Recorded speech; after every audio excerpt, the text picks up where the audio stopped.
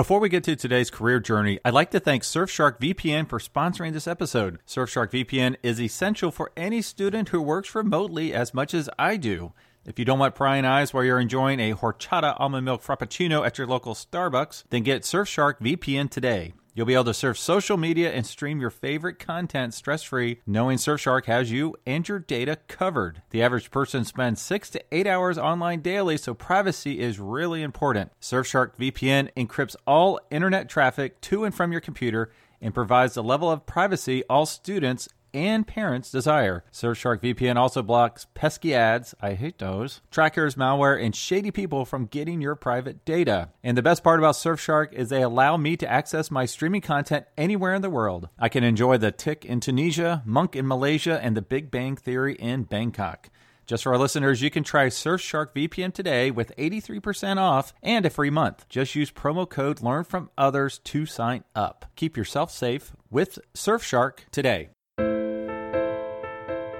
This is Learn from Others, where we interview a cross-section of successful individuals so you can learn from their experiences, achievements, and even their mistakes. We ask 4 questions that will educate and inspire.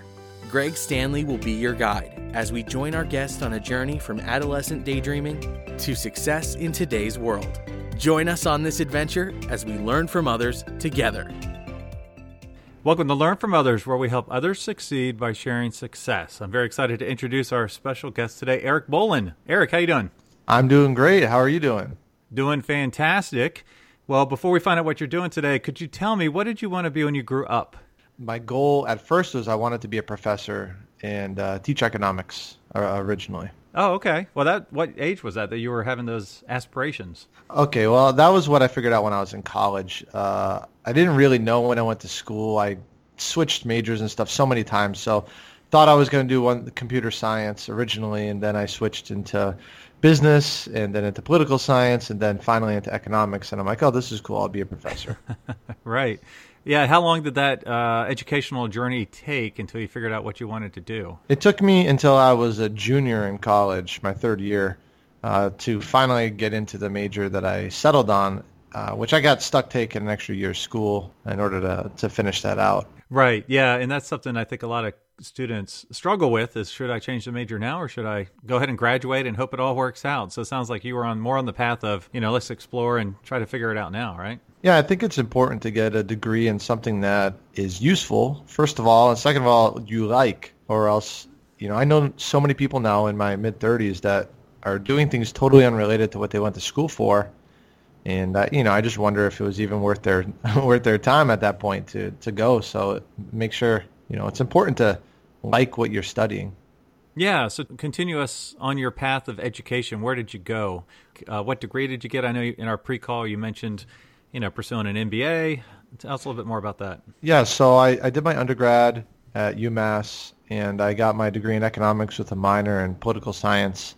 And then I'm like, all right, now what? So I figured I'd go get my PhD. So I got enrolled into a PhD program in economics, and I was in that for about 2 years. And then I actually ended up dropping out of that, and I got into business and real estate. But then later, because I was in the Army National Guard, they paid for my education. I had more credits, and I went and got my MBA because they paid for it, but it still took 2 years to do, and honestly, I've never used it at all. So I guess I have a degree. I don't even tell people about it. You're probably the first person I've told about it in like 2 or 3 years. Now, you graduate with an MBA, and you have your undergrad, and you're planning to be an economic professor. Is that correct? So when I was in the PhD program, that was my goal, but I left that program at that point. The MBA came after. Okay. So where did you find yourself, degrees in hand, knocking on doors for a job? What was your first step out of college? So I got into real estate while I was still in the PhD program. And I started, somehow I was able to buy a 3-family property, and I realized that I liked it and I had a passion for it. And so I wanted to pursue that, and I didn't want to wait until my degree was over. So I just, I dropped out and got into it. It was interesting. I was actually really ashamed of that at the time. I felt like a failure that I left the program and got into business for myself. I didn't tell anybody for like a solid year that I wasn't even in the program anymore. It's just kind of weird thinking back about it. because my life would be dramatically different if I had actually finished a program and went and actually became a teacher. Right, right. Yeah, it's interesting that you were ashamed of it, obviously, because, hey, I quit school to pursue this kind of, at the time, maybe considered a crazy idea. But I bet looking back on it and seeing where you are today, it's almost a badge of honor. Like, hey, yeah, I did get out of that program and pursued something I was really passionate about. Do you see it that way? Well, absolutely, because to me, at the time, in my head, it was, I have a goal, and the degree was no longer moving me toward my goal. It was taking me further away from it. And so when I really looked at it, I'm like, getting this isn't going to help me. It's gonna actually cause me to wait years to pursue what I want to pursue. And so I just kind of had to do that analysis in my head and decided it wasn't worth pursuing anymore. And so I was ashamed because everybody in my family and all my friends, they look up to it as like a big badge of honor that you're going to get your PhD, you're going to be called doctor, and it becomes a lot of pressure to actually do that. They're not trying to pressure you, but you feel that pressure. Mm-hmm. And when you leave it, you feel like you've kind of failed all of them. Ultimately, I'm far more successful now than I ever would have been as a professor, as far as like business and wealth and all those kind of measures of success. But at the time, I wasn't always confident about that about that decision. Right. Yeah, for sure. So you've alluded to it. So what is it that you wanted to do, and tell us, what do you do today? Yeah, so once I discovered real estate, then I decided I wanted to buy more real estate, and I was going to be a real estate investor. And so ultimately, I buy properties that are not in good condition, and then I make them nice, and I rent them out. 2, 3, 4, 5 family. We've even done apartment complexes. And, I bring a lot of value in that to the communities that I'm working in. A lot of times these buildings have been vacant or run down for years. Even the local towns and police even recognize how the neighborhoods change after you work on these properties. So there's a lot of value to that. So that's what I'm doing right now. Versus, I guess originally I wanted to be a programmer. That was my first major, computer science. When I was in high school, that's what I thought. That's what I was going to do.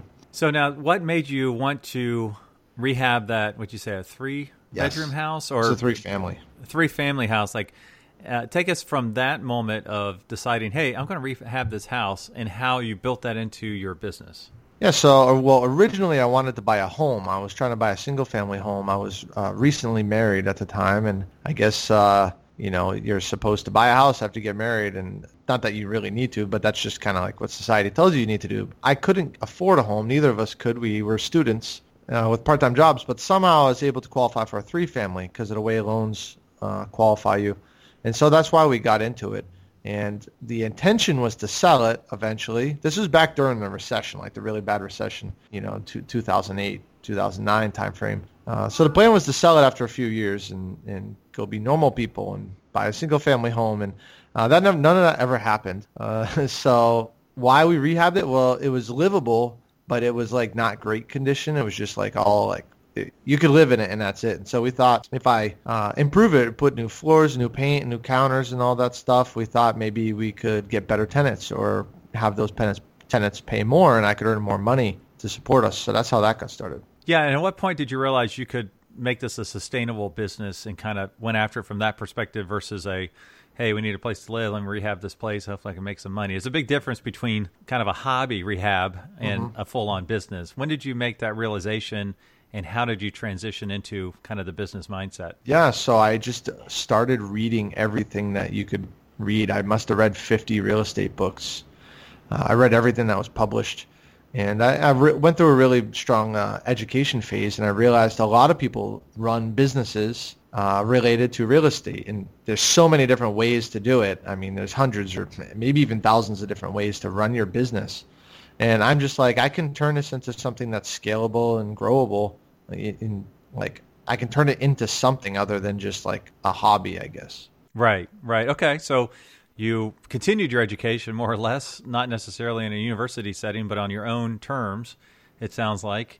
And did you just start buying and selling and building up your portfolio of properties? Yeah, so education, there's very little education that I've ever found in these kind of real core entrepreneurial type businesses. There's a lot of information on the internet and a lot of information in books, but there's very little in the the university setting, which is more geared toward getting a job for this. And so that education has to happen on your own. A lot of the times, I think there are entrepreneur programs and stuff getting more popular now, but 10, 15 years ago, I wasn't aware of them. And so, yeah, I was just educating, and I still to this day, I still read a lot, and I still educate myself through connecting with people person to person and learning from them and learning from my network. And then I got into it. Took me about 2 years to get to my second property. So I actually deployed. I was in the Army as well. I deployed to Afghanistan in 2010. And while I was in the PhD program, I took a pause. And I was able to save up some money and do a lot of my reading then. And then when I came back, I decided now's the right time. I'm going to just jump in and buy my next property now. It just seemed like the timing worked out. Right. Okay. Yeah. And so how long have you been managing this real estate investment business now? So that's been ongoing since, my first one was in 2009. And so that's when I count the beginning of business. And that's been over 10 years now. We just finished 10-year anniversary would have been in November.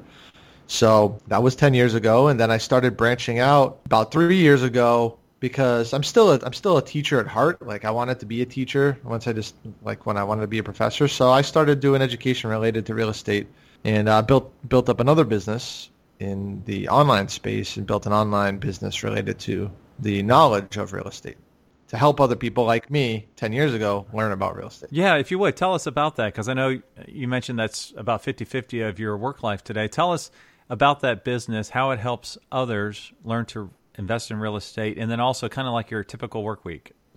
Yeah, so that business just is really a lot of it is not about the fundamentals. I talk about the fundamentals of real estate, but I realized that the biggest obstacles to being in business is actually in your own head and believing that you're capable of it. And a lot of people in your life, at least in my life, and I've seen it in other people's lives, is that there's often family and friends saying, you can't really do that. You should just go get a regular job.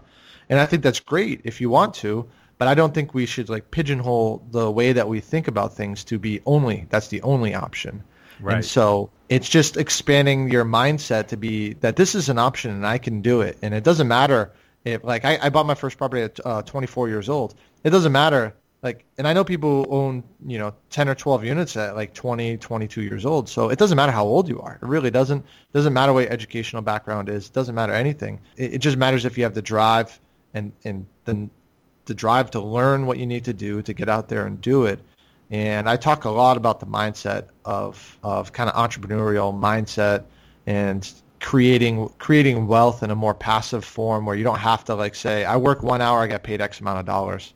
It's more like, how do I leverage my time and make every hour I work pay me more and more as I go forward? Right. Okay. Yeah. So what is your average week like? I mean, it sounds like you're probably not only managing properties, but then also managing your course load. Is that right? Yeah. So my work week is actually not as crazy as you might think that it is because I discovered that working less makes me more productive in the hours that I do work.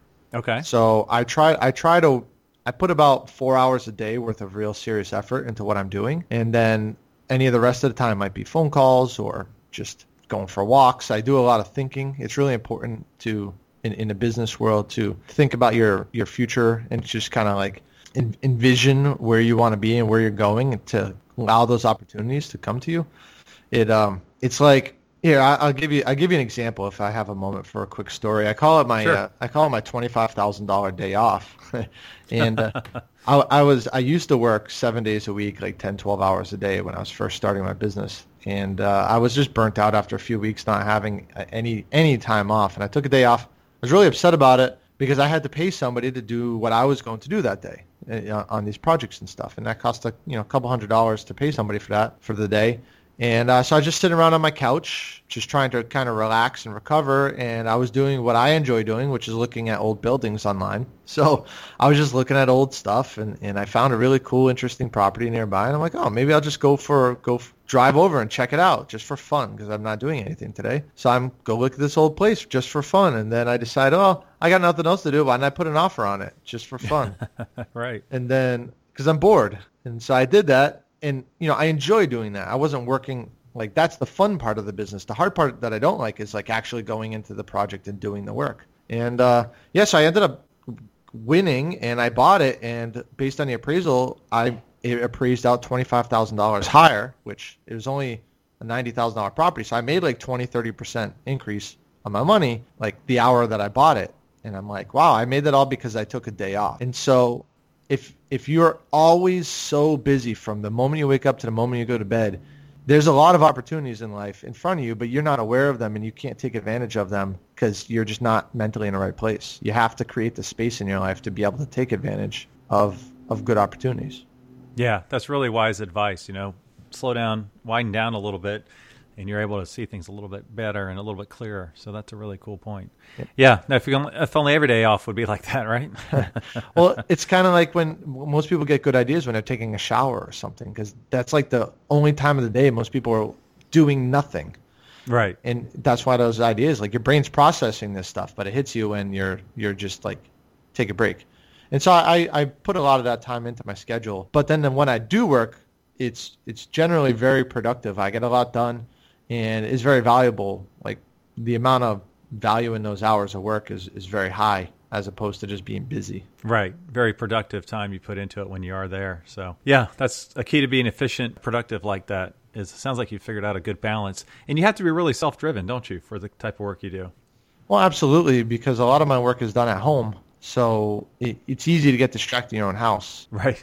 And so you do have to manage yourself. And I do go through periods. This is not like I didn't just figure this out all one day. I've been doing this for 10 years. So it's like I've learned it. Like I had that $25,000 day off. And then I had other examples where this happened or that happened. And I'm like, oh, maybe I should like slow things down and focus a little bit more. And so I do a lot less in a real estate space, like as far as management. That's been outsourced. I realized that was my busy stuff, but not my productive stuff. And now I'm just focused on, I try to do things that everything I try to be able to leverage it in multiple ways. Like if I create a video or write an article related to real estate, it can impact a lot of people perpetually rather than, doing one thing once and then that's it. You have to like do it over and over again. Right.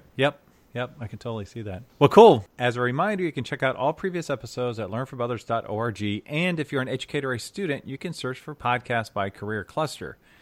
So, Eric, we learned what you wanted to be when you grew up and what you do today. So looking back on your career, which is a very interesting one, what would you do differently? What would I do differently? That's a really tough question. What would I do differently? I would probably... I don't know. I'm a believer that all of the mistakes that I make, and I've made a lot of mistakes. I've made at least $100,000 or more worth of mistakes in my business, and I really feel like all of them build like everything that I've learned leads me to where I am now. So I don't have any regrets with anything I've done in my education or my business. I just feel like I couldn't get to the next step until I had made the prior mistakes, and so I'm not sure that I would actually change anything significant. Would you quit your PhD program sooner? No, I don't think so, because I had to be in that program to realize how much I didn't want to be in it anymore. Right. And, yeah. And so I guess, if I had discovered real estate earlier, but I mean, it all lined, like, because of the PhD, I met my wife, and because I met her, we bought a house together. Right. So, everything just kind of builds upon the next thing. And so, even changing all my majors, I had to go into computer science to realize that I really didn't like it and that I had to switch. And, I went into political science and realized there's no future in political science. So I had to get out of that, and I got into business. And then because I got into business, they made me take economics classes to get into the business program. That's when I'm like, let's do economics instead. So like every single one of them built on the last thing. So like I can't think of anything that I would be like, if I didn't do that, my life would be 10 times better now. I can't think of anything like that. Well, that's a great place to be, looking back on your career. So that's awesome. It means it all kind of worked out for the best. Well, I made tons of mistakes, so it has nothing to do with not. Right. Like, yeah. I mean, I could sit here for 5 hours and tell you mistakes that I've made, but I wouldn't take them back. Right. Exactly. Because you were able to learn from them and grow and be better, right? Yeah, because one of the big things that my biggest mistake, I would say, maybe this is a better answer, is I've lost focus on my core business many times. And I try opening a new business, something related to real estate, but not necessarily do real estate investing. And I discovered every single time I do that, I don't make as much money, and I spend and I waste a lot of time. And it reminds me I got to get focused back on what I'm good at. So, but I wouldn't know that lesson if I didn't do those things. So I wouldn't take that time back, and I wouldn't not have done those things. But I would say that's probably my biggest lesson learned is, stay focused on one thing that you're passionate about and you like, and try not to get too distracted on, all the different shiny objects to chase after. Right. No, that's good advice.